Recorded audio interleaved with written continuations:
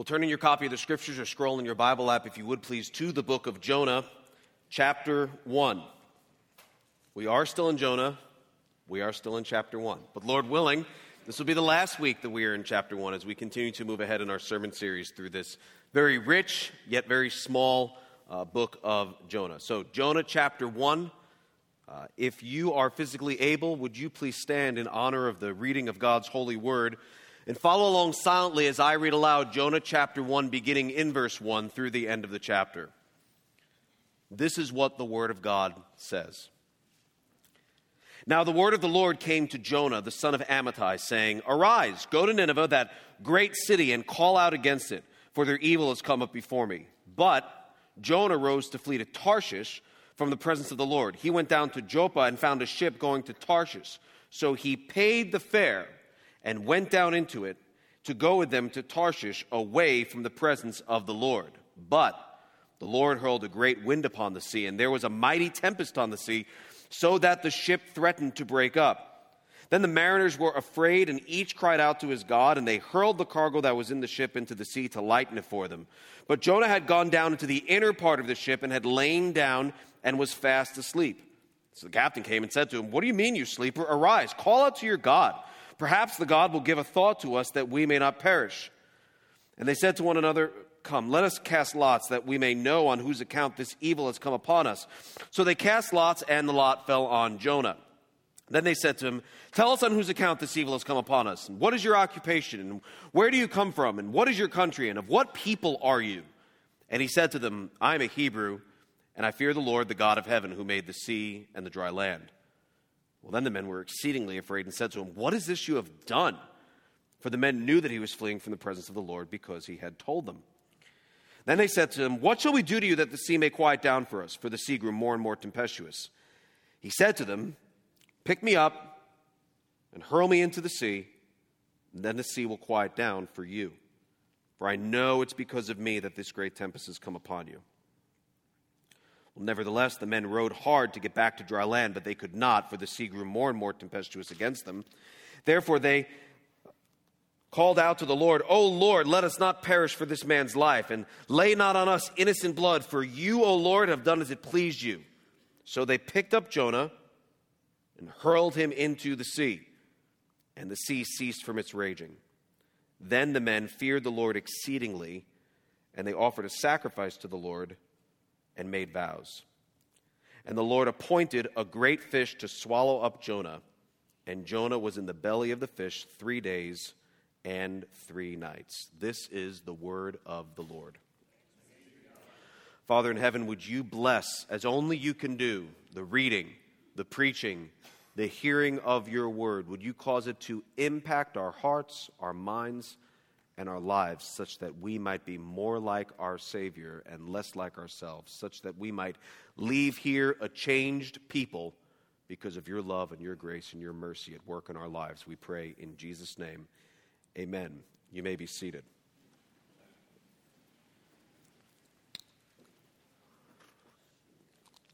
In verse 4, the wording is this: "But the Lord hurled a great wind upon the sea, and there was a mighty tempest on the sea, so that the ship threatened to break up." Hurled, the word translated there in the Hebrew into English, hurled, is the same word one would use as someone who is throwing a javelin. Now, I participated in track and field events in high school, but I was a quarter miler. I ran fast and turned left. I never hurled anything, all right? The closest I came to hurling was sometimes at the end of the quarter mile hurling. But I didn't hurl, didn't have the upper body strength, didn't do shot put, didn't do that. But I've seen those who do it. And perhaps you've seen those who do it. And people, they would hold a javelin thrower, and I can't even do a good impression. But they would hold the javelin, and they run as fast as they can to the point where they need to hurl it. And what do? They hurl with all their might, such to the point that usually they fall. Many, many times. We're talking Olympic javelin throwers. Olympians will run as far as they can, and then they put all their body weight, all their might into it, so that they go, and they just hurl it, and usually they fall right on their chest. This is the picture that the Word of God would have us understand. This is the might that God used to hurl that storm upon the sea. Javelin throwers hurl the javelin as far as they can, as strong as they can, as fast as they can. And that's what God is doing here. God has taken a storm, as it would be, in his hand, get the picture of it, and hurled it as far as he could, as hard as he could, onto that sea to get the attention of one man named Jonah. So much so that verse 5 says the mariners were afraid. Sailors aren't afraid of storms. It's how they roll. This is what they do. This is their thing. This is not a big deal. But they knew something was different about this. They knew that this was supernatural. They knew that there was something spiritual behind it. Verse 5 says each cried out to his God. And then they hurled the cargo over the ship and to lighten it for them. But Jonah was down into the inner part of the ship. And the captain comes up to him, verse 6, and says, "What do you mean, you sleeper?" Like, wow, how are you sleeping during this? And we're all crying out to our God.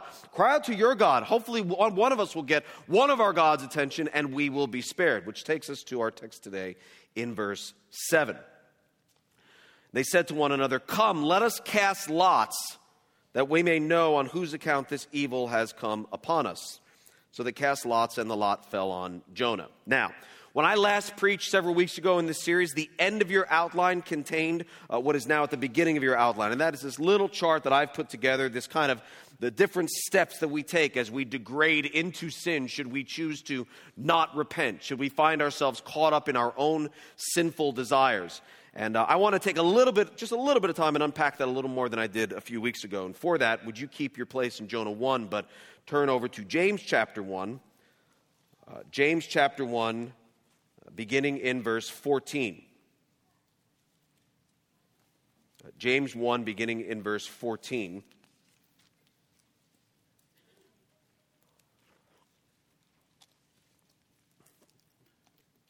Verse 14 says this, "But each person is tempted when he is lured and enticed by what? By his own desire." One of the greatest mistakes we can make in the Christian life is think that the source of temptation is more outside of us than it is within us. Thinking that we are tempted by all sorts of things that we experience outside of us, when in reality, the Word of God right here in the book of James says that desire's in you, bro. We're tempted by our own desires. It's not external, it is internal. Verse 15 says, "Then desire, when it is conceived, gives birth to sin, and sin, when it is fully grown, brings forth death." And so there's desire that keeps growing and growing and growing. Our desires become our demands. It's a good definition of lust. When my desire becomes my demand, in anything, in any area of life, that becomes a demand in my life, then all of a sudden, it's not just a desire, it's a demand. It's not just a desire, it is lust. It's I must have it, I will have it, I will stop at nothing to have it. And verse 15 says, "Desire, when it's conceived, gives birth to sin. Sin, when it is fully grown, brings forth death." Meaning the end of all sin is in some way, shape, or form death. Sin leads to death. It may not be physical death, but it will be spiritual death. There will be a dying of sorts as a result of unrepentant sin. And so in this little chart that I've come up with, that's at the top of your outline, we starts out by saying standing, meaning things are good. That doesn't mean we're good people. That doesn't mean we're perfect. It's just, bear with me. It just means like things are generally speaking, it's good. We move from standing to susceptible, right? Where we say, you know what, things are good, but I'm sensing I'm being susceptible to some sort of temptation, or there's desires on my mind, there's things I'm thinking about. I may not be in the best of spots. I'm not in the worst spot, but I'm not in the best of spots. And then we start rationalizing, and when we rationalize, we tell each other rational lies. We tell ourselves rational lies that make sense. This is Jonah saying, I know God says, but. I know God told me to, but. I know it's when you and I say, I know God's word says, when we say, but this is different. But this is my job, but this is my kid, but this is my spouse, but this is money, but this is needed, but this is health, but this is finances, whatever it is. We just come up with a reason of why God's word says something, and then we insert it, but this is different. And we start telling each other why God's word doesn't apply to this particular situation. We're seducing ourselves, talking ourselves into sinning, and then finally we sin in some way, shape, or form. Finally, Jonah sins, and instead of going overland to Nineveh, he goes by sea to Tarshish. Instead of going and following the Lord for free, he pays the fare and gets on a ship and goes to Tarshish to run from the presence of the Lord. And then what does he do? He goes down to the innermost part of the ship and he's hiding. He's ashamed. When we find Jonah in the ship in the middle of the storm, he's sleeping. This isn't a testimony to the depth of his sleeping. I mean, we could have put sleeping on the chart. It begins with S. It would have fit in right nicely, but I didn't put that there. Look at verse 6. Back in Jonah chapter 1, verse 6. Captain's saying, what do you mean, you sleeper? Like, what? Wow, really? Really? You're sleeping right now. Call out to your God. We're going to die. We need your help. Perhaps your God will give a thought to us that we may not perish. Then in verse 7, it says they were casting lots to find out on whose account this storm was coming about. Now, casting lots was a practice that was not uncommon in Old Testament times. We even see it in the New Testament. The Word of God was not complete. We didn't have you and I have ready access to the Word of God, to hear every word that God wants us to know for life, for godliness, that we might be thoroughly equipped for every good work. You've got it right here. In fact, even nowadays, we have it in our phones. You can fire up the YouVersion app, right? Fire up the Bible, and all of a sudden, like, I wonder what God's Word says about this. We have more access to hearing from God, to reading God, than we ever did before in the entire history of the church. It's a very, very blessed day that we live in. Now, Jonah's days was not that way, and the canon was not complete, and so many times you'll find that people cast lots. It's like, Lord, make your will known to us through these lots. It's like drawing straws, or let's get pieces of stone, and each one of these will represent a person on the ship, and we're going to declare one side of the stone to be like heads and another side to be tails. We'll put a mark on the side, and we're going to eliminate these stones one by one. Lord, make your will known to us through this. Let us know on whose account this comes about. And so it's not a practice that we use nowadays to finding out the will of God, although it is a practice I tried as a teenager one time, because I'm standing at a bus stop, and I really wanted, this is a very important time in my life, I'm a teenager, and I really needed to know from the bottom of my heart, from the Lord God, for Him to speak to me, to my soul, and let me know if this girl liked me. So I cried out to God, and I'm standing there, I'm waiting for the bus, and I literally said, like, no joke, I remember where I was standing, where I was looking about, and I was just like, Lord, if she likes me, I'm going to close my eyes, I'm going to open my eyes, and then all of a sudden, Lord, just make a red car appear, or something like that. Like if a red car appears, I know she likes me. Close my eyes. I'm not kidding. I close my eyes. I open up. No red car. And so I closed my eyes. I'm not kidding. And I said, God, best out of three. I'm going to open my eyes, and I'm going to see, just let's. This is a ridiculous way to live life. We don't live life that way. We don't find out the will of God that way for major things in our life. God has given me everything I need to know. He may not have given me everything I want to know, right? But He gave me everything I need to know in His Word that I might live a life that is pleasing to God. So we don't cast lots right now. We know God's will right here. We know God's will right here. We know His will for our life as to what we're supposed to do and not do, because we have His all-sufficient, all-powerful, authoritative Word. But we're told in Proverbs 16 that the lot is cast into the lap, but its every decision is from the Lord. You can't flip a coin without it landing on the exact side that God wants. Can't roll a dice without it landing on the exact side God wants. In fact, Sarah and I have this document of questions that we talk through sometimes just to bring up discussions. Some of them are really deep, some of them are really shallow or really surfacey. And so we're sitting out on the deck the other night, and we'll fire up the document. We share it's a shared Google document, and I'll take my phone and I'll say, like, hey, Google, pick a number between 1 and whatever it is, like 75, however many questions are on there. And it just tells us a number. Now, funny enough, there's one topic that I was like, I know we got to talk about this, but I really don't want to talk about this. I don't feel ready to talk about this. I'm going to pray about it some more, and we'll think about it, and we'll, attack it. Well, wouldn't you know, Google fires up that number, and all of a sudden we're talking about it. And I don't think it's wrong to say, apparently God said, no, it's time for you to talk about this.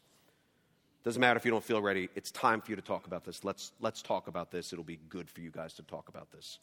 The lot is cast into the lap, but its every decision is from the Lord. Having God guide us in those little things and saying, what should we talk about? What do we do? Let's see how this works. Let's flip a coin. That's fine. But we have God's Word, His all-sufficient Word, to tell us everything we need to know for life and godliness. Jonah didn't have that. The sailors didn't have that, and so they cast lots. But here's what I want to point out. Why did they cast lots? You say, because they didn't know. Okay? Why didn't they know? It's because of what happens between verse 6 and verse 7. Look at Jonah 1, verse 6. Captain's like, what are you doing? Call out to your God. The next verse says they cast lots. You know why they cast lots? Because of what Jonah said to the captain. Do you know what Jonah said to the captain? Nothing. He said, what are you doing? If Jonah was like, oh, well, I'm down here because I'm super sad about my sin and I'm running from God, they wouldn't have to cast lots, then they would know. The fact that they're casting lots shows us that Jonah didn't answer the question. He just stood there, or he just sat there. And so they're casting lots. He's numb. He's all the way on the right side of this scale on your outline. He's not only ashamed, but he's like in this stupor, and he's numb, and he's dumb, and he's not being affected by the things of God because he's so caught up in his sin. Captain's really only asking him to do something that's like kind of common sense. Like, we're in a lot of trouble, man. Can you call out to your God? We need help? And you might look at him and be like, what kind of a sinner is in a place where they wouldn't even call out to God for help? We're not even talking about confessing anything. We're not talking about repentance, just like asking God for help. How could somebody be in a place so lost, so far gone, that they wouldn't even ask God for help? But then I think about it. And I can stand before you today and say, there have been times when I would avoid talking to God about something I know we need to talk about. What about you? Have you ever avoided asking God for help?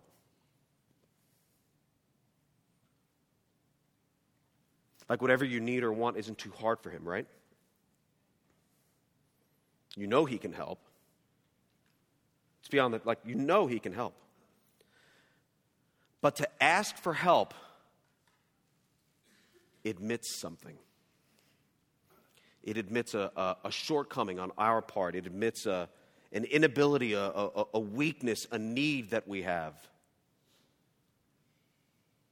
Sarah hands me a jar and says, can you open this? I need help. Implied in that is that she cannot open it, and she needs my brute strength to open this jar of pickles. Hopefully she loosened it. Otherwise, we're all in a lot of trouble. Hey, can you help me with this? Translation, I can't do this on my own. God, can you help me? Translation, I need you. I'm in a bad spot. I'm inept. I'm unable.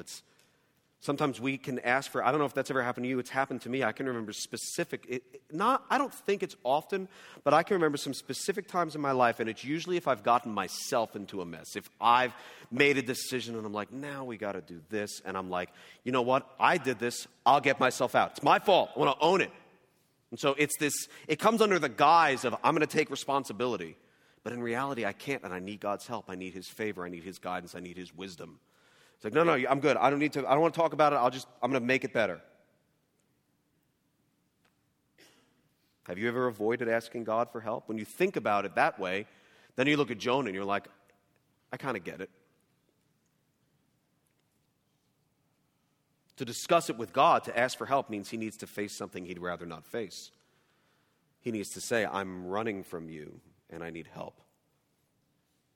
And so he decides to go it alone. So after casting lots, they learn it's Jonah. They pepper him with questions, right? Look at verse 8. They said to him, tell us, on whose account has this evil come upon us? And what is your occupation? And where do you come from? And what is your country? And what people are? He's like, oh, slow down, Professor. Whoa. But they're like, wait a minute. If it's you, then how does this connect? What did you do? Why is this happening? And so here's Jonah. He's all the way on the right side of that scale, right? All the way on the right side in your outline. He not only sinned, but is actively sinning against God. And all the communication we have from Jonah, none of it's remorseful. In fact, he doesn't say anything until verse 9. And when he speaks, look at verse 9. He just says, I'm a Hebrew, and I fear the Lord, the God of heaven, who made the sea and the dry land. Which brings us to our first point. You need to prioritize the deepening of your spiritual identity more than anything else. You need to prioritize the deepening of your spiritual identity more than anything else. Friends, they're asking him questions in verse 8. Where are you coming from? And what are you doing? Why is this happening? And they're just asking questions because they're wanting to gain knowledge. But make no mistake, these are deep identity questions. The way he responds reveals his identity. And he replies with what seems to be a rather cavalier manner, right? Just the facts. I'm a Hebrew, and I fear the Lord God who made the heaven and the earth and the dry land and the sea. I'm a Hebrew. I believe in the big guy upstairs. But it's obviously not like heartfelt, because if he's so loved, so followed, was so intimately intertwined in a relationship with God, who he says he fears, would he not be following him and doing what he says? Or would he not be crying out to him saying, help me, save us?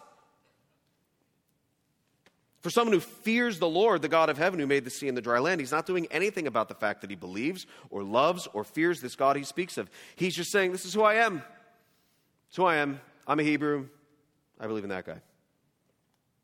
And even though he's replying very casually, what he says speaks volumes, and what he does and doesn't do speaks volumes about his identity. Let me see if I can show you that. First of all, your spiritual identity impacts how you view others. Verse 6, the captain comes up and talks to Jonah, asks him these questions. He says nothing. This man is not even worth his response. He does not care.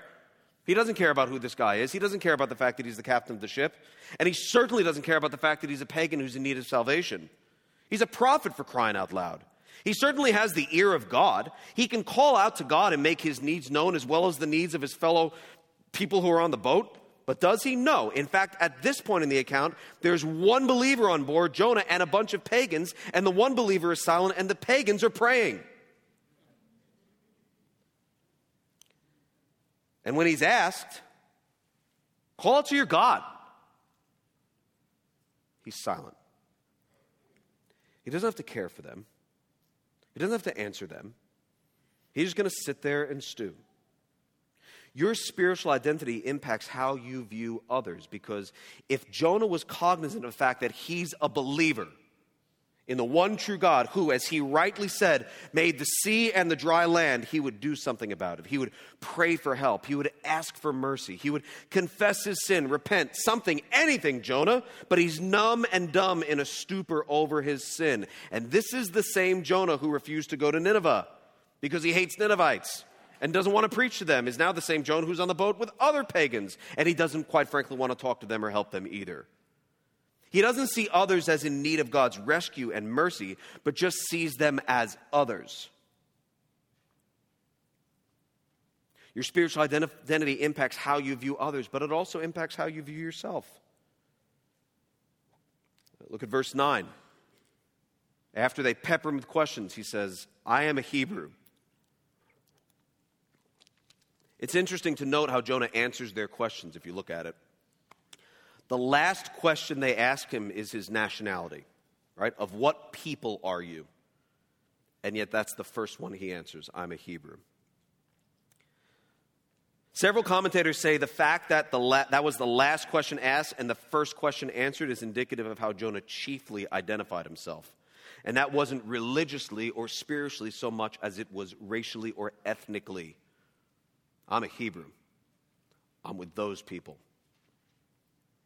And since he chiefly saw himself as a citizen of the nation of Israel, as a Hebrew national, he saw other people as others, Gentiles. There's us and there's them, non-Hebrews, and he treated them as such. He doesn't talk to them. He doesn't interact with them. He's not helping them, certainly not sharing anything about the Lord, who he claims to fear and love. He's just there for the ride. Why?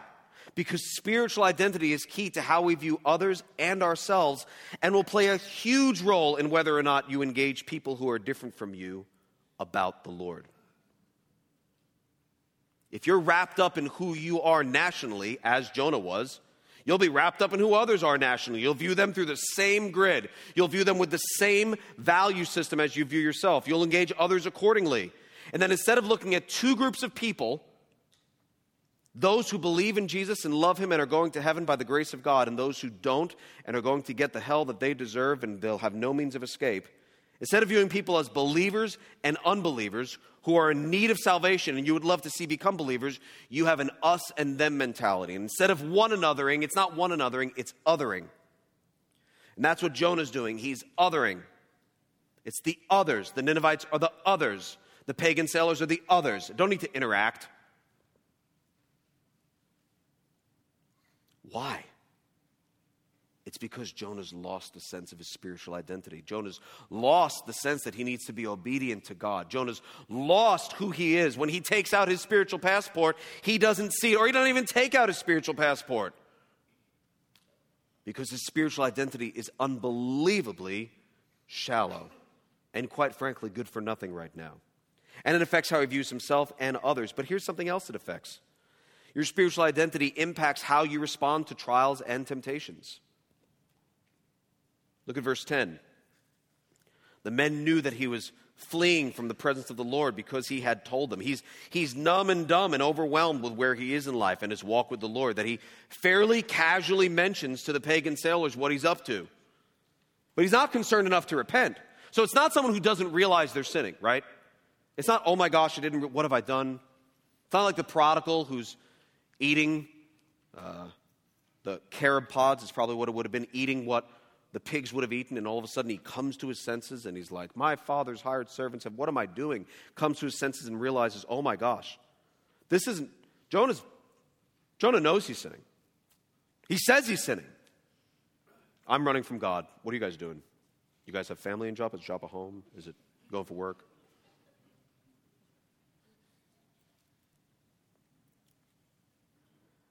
And so it affects how he views this trial. He's not concerned enough to repent, to show remorse, to view the trial as what it is, the grace of God sent to rescue him from his sin, lest he run away into his sin. His spiritual identity isn't firmly rooted in God's love for him or his love for God. Rather, it's rooted in his nationality, his religious identity, and his continued rebellious run from God. Hi, my name is Jonah. I'm a Hebrew. I believe in that guy, and I'm running from him. So if you would, keep your finger in Jonah and turn to Colossians 3, because I want to show you 3 things that you can do to deepen your spiritual identity. Because what Jonah is going through is not unique to Jonah, and you and I are just as susceptible, friends. Forgetting who we are in Christ, allowing who we are in another area of our life to become more than who we are, or primary in our mind of who we really are. What we do, our station in life, our role, our vocation, our nationality, our socioeconomic status, whatever. Turn to Colossians chapter 3 and take a look at verse 10.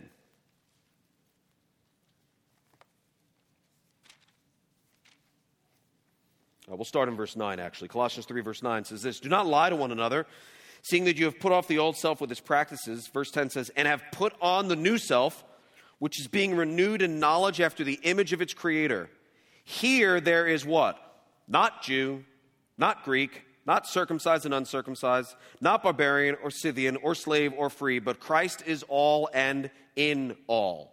And so it's a reminder right there for Paul to say, listen, all of those other identity factors, they're all real, they're all secondary. Right now as a Christian, the primary way that you identify yourself is as a Christian, is the fact that Christ is in all. And that for us as Christians, we are blood-bought sinners by the grace of God. And these are right now I want to walk through this very, very briefly, probably run through this, and give you what I think to be the top 3 ways to deepen your spiritual identity. Number 1, making spending time with God's people a priority. Look at verse 12. It says, put on then as God's chosen ones, holy and beloved, compassionate hearts, kindness, humility, meekness, and patience, bearing with one another. And if one has a complaint against another, forgiving each other, as the Lord has forgiven you, so you also must forgive. Above all these, put on love, which binds everything together in perfect harmony. And let the peace of Christ rule in your hearts, to which indeed you were called in one body, and be thankful. Look through verses 12, 13, 14, and 15, and tell me how you can be obedient to those verses if you live a life as a solo Christian. It is implied, it is assumed that we are living in each other's lives so that we can be kind to one another, so that we can forgive one another, so that we can be patient with one another, and so that we would constantly be reminded of who we really are as people, who we really are as citizens of heaven first before everything else, who we really are and where our spiritual identity really does lie. We make time with God's people a priority. That helps us to deepen our spiritual identity. But we also view time in God's word as a necessity. Look at verse 16. Let the word of Christ dwell in you richly, teaching and admonishing one another in all wisdom, singing psalms and hymns and spiritual psalms with thankfulness in your hearts to God. Viewing our time in God's Word is not just something extra we add on to our lives because it's helpful and nice, but realizing that our time in God's Word is an absolute positive necessity. Not so that we can just be puffed up with knowledge, not so that we can be a know-it-all, not so we can drop fun facts at parties, not so we can impress other people or even impress ourselves, but because man cannot live on bread alone, but by every word that proceeds from the mouth of God. And if we really believe that, we'll eat it up.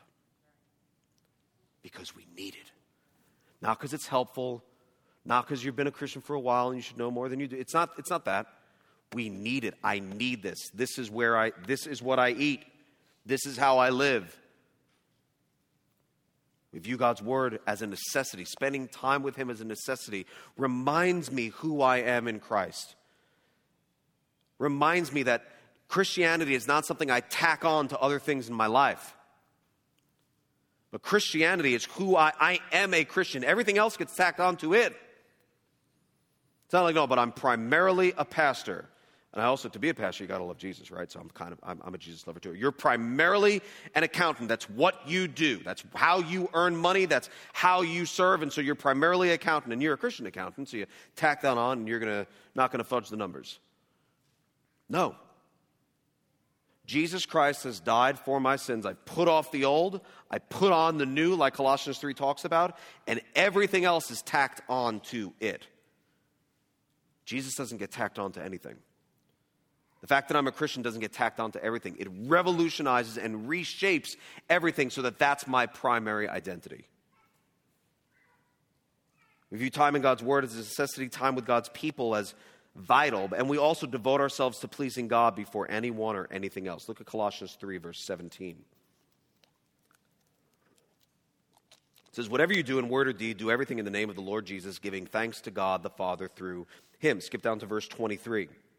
Whatever you do, work heartily as for the Lord and not for men, knowing that from the Lord you will receive the inheritance as your reward. You are serving the Lord Christ. And so there, Paul is saying, you got to have a different view, man. You got to view it differently. I know it looks like you're working for men, you're working for people, but you have to always remember you're primarily working for the Lord Christ.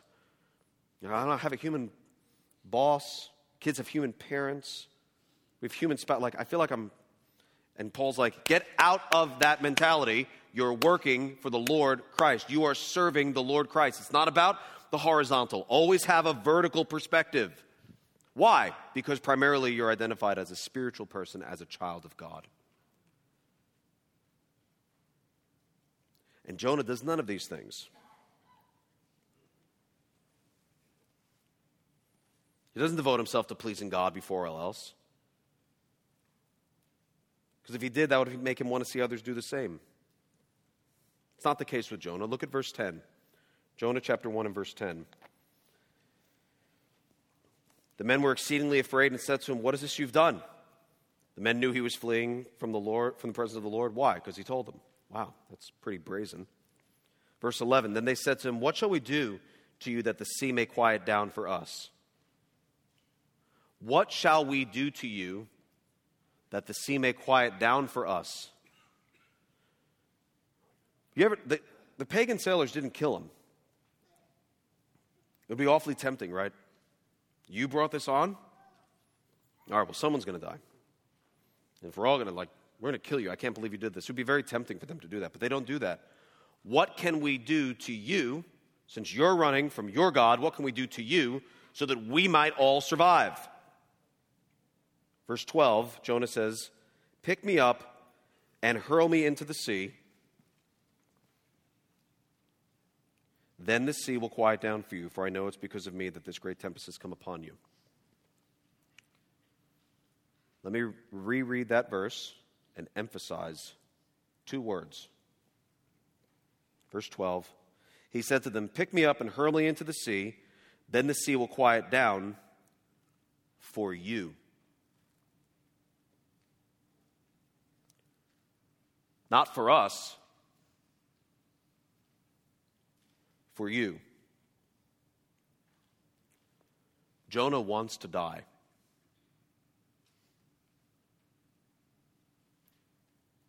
Just throw me in, man. then the sea will quiet down for you. I'll be dead, but you know what? It's fine. I'm running from God, for crying out loud. Like, I have it coming. He wanted to die. The sailors, the pagans, didn't want Jonah to die. Look at verse 13. They don't throw him overboard. They're like, yeah, we're going to row. We're like so not going to throw you into this. That's okay. Verse 13. Nevertheless, the men rowed hard to get back to dry land, but they couldn't, for the sea grew more and more tempestuous against them. Then they called out to the Lord. Who's the first people to pray to the Lord? The prophet Jonah? No, the pagans. They called out to the Lord, not their own gods, to our God. O Lord, let us not perish for this man's life, and lay not on us innocent blood. For you, O Lord, have done as it pleased you. They're like, this feels wrong. This is not, Lord, we hope you'll forgive us. We hope you won't lay on us innocent blood. You know we're not desirous to do this. I mean, we were rowing our tails off trying to get back. We can't, so we're going to do this.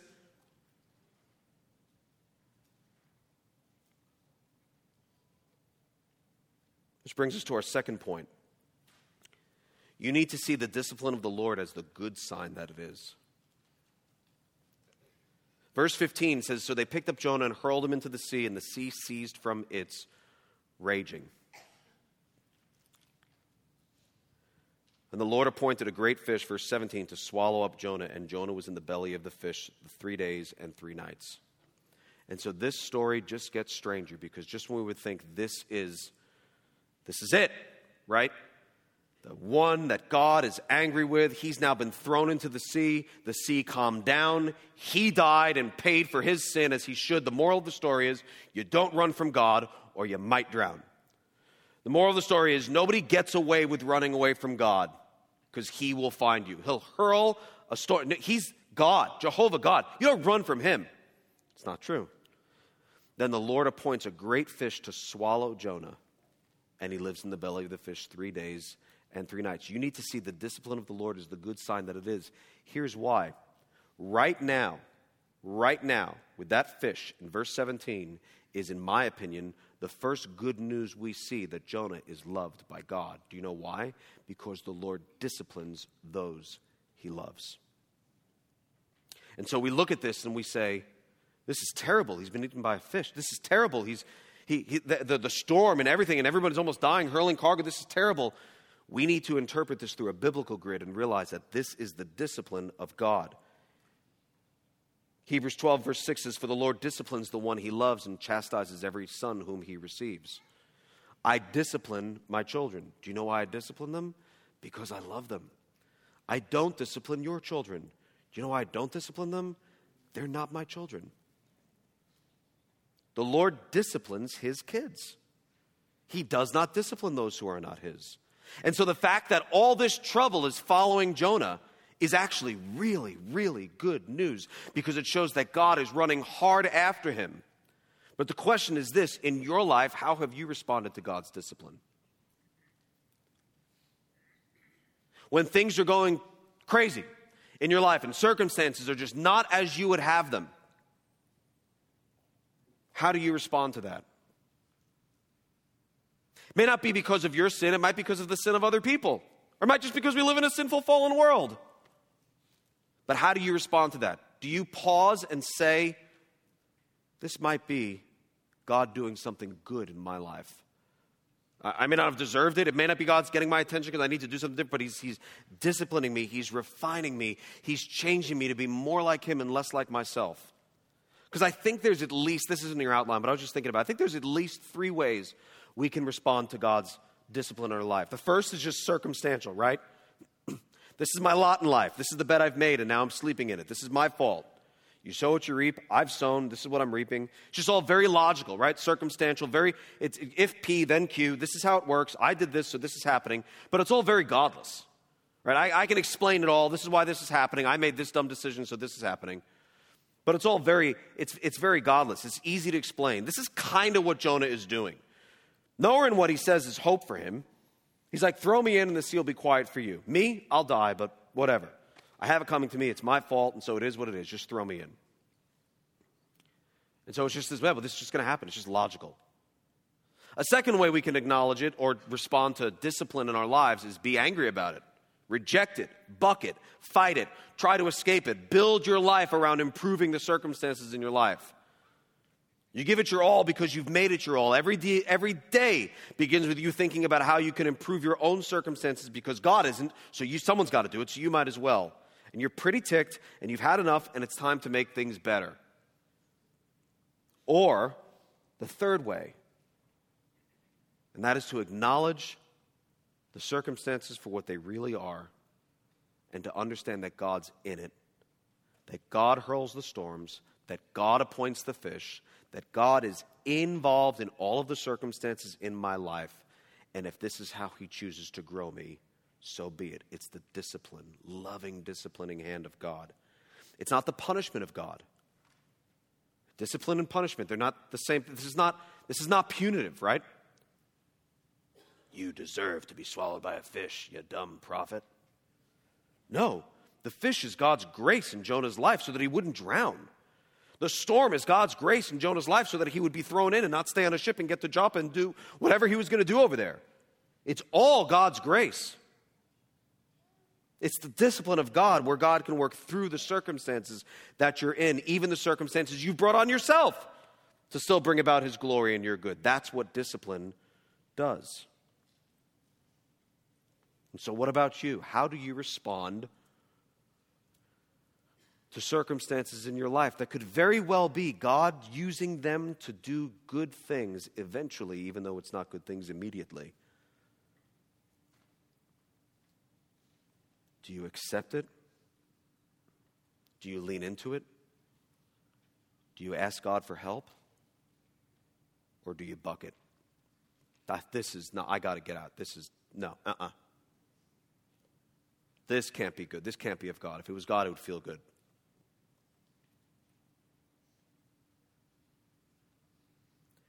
Jonah has lost his spiritual identity. He's not seeing this as the loving discipline of God. He's not repenting. And he just wants to die.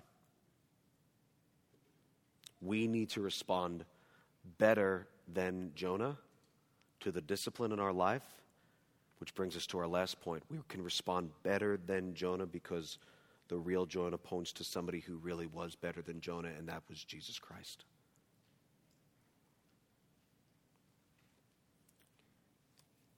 Verse 15 says, they picked up Jonah and hurled him into the sea, and the sea ceased from its raging.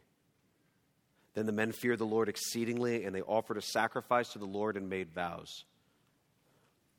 You've heard the term foxhole conversion, right? Everyone believes in God in the foxhole, right? That's what people say, like people coming close to death, all of a sudden people are willing to do all sorts of things for God. I want you to notice in verse 16, it says, the men feared the Lord exceedingly, these are the pagan sailors, and they offered a sacrifice to the Lord and made vows. You don't offer sacrifices on a ship. You offer sacrifices where? In the temple. Something happened to these sailors' lives that caused them to be cognizant and aware of God long after this storm. God changed their lives. God did an amazing thing. When we look at our circumstances in our life, we can respond better than Jonah because we know someone who is better than Jonah. Because we have a Savior who, like Jonah, threw himself into the anger and the wrath of God. Absorbed the wrath of God on my behalf. That God, who is angry with the wicked each and every day, would look at a sinner like you and like me, and instead of pouring out the wrath that you deserve and that I deserve, Jesus Christ would absorb that wrath on our behalf. And the sea that would be stormy in our life, the wrath, the very hell that we deserve, would be stilled.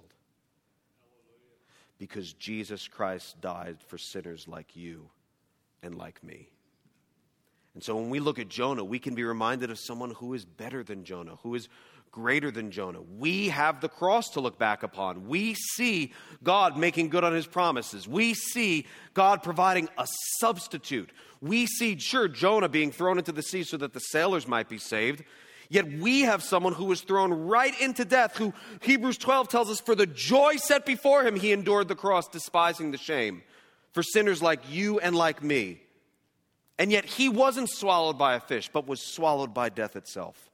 Literally died, stayed dead, was buried, and for 3 days didn't get puked up by a fish, but literally started breathing when he was dead and rose from the grave so that sinners like you and me might have life. Hallelujah, what a Savior. Hallelujah, what a Savior. That we have someone better than Jonah, that we can respond better than Jonah, not because we are better than Jonah, but because we have a Savior that we can look back upon and say, wow, he's a living hope. He's the one who set me free. He bridged the chasm between me and a righteous God and made it possible that I might have faith in Christ. Isaiah 53 and verse 5 says, but he was pierced for our transgressions. He was crushed for our iniquities. Upon him was the chastisement that brought us peace, and with his wounds we are healed. 2 Corinthians 5:21 says, for our sake he made him to be sin who knew no sin, so that in him we might become the righteousness of God. My imperfect record, signed by Jesus Christ. His perfect record has my name on it. He got what I deserved. I get what he deserves. God is satisfied because his wrath has been appeased. And I go free. Hallelujah. What a Savior. Hallelujah. What a friend. What a living hope that we have in Jesus Christ, that we might live our lives and remember who we are spiritually, having our spiritual identity be the primary thing that motivates us to please the Lord, to love other people, seeing ourselves first and foremost as Christians, as little Christs, as it would be called, as people who seek to imitate our Savior because he loves us and has set us free. That's our Savior, Jesus Christ, our living hope. Father, we come before you grateful for the good news of the gospel, thankful that we have someone who is the better Jonah, that is none other than Jesus Christ, who's our perfect Savior, the spotless Lamb, sent by you so that we might be freed. Lord, would you help us to remember who we are in you first and foremost?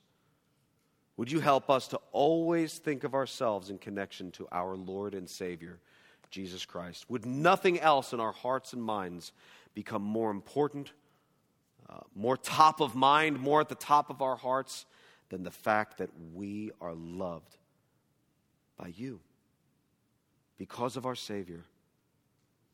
Lord, help us to live on mission for you, that we might be bright, shining lights in a dark and dying world, that you might use us to grow your kingdom, to glorify yourself.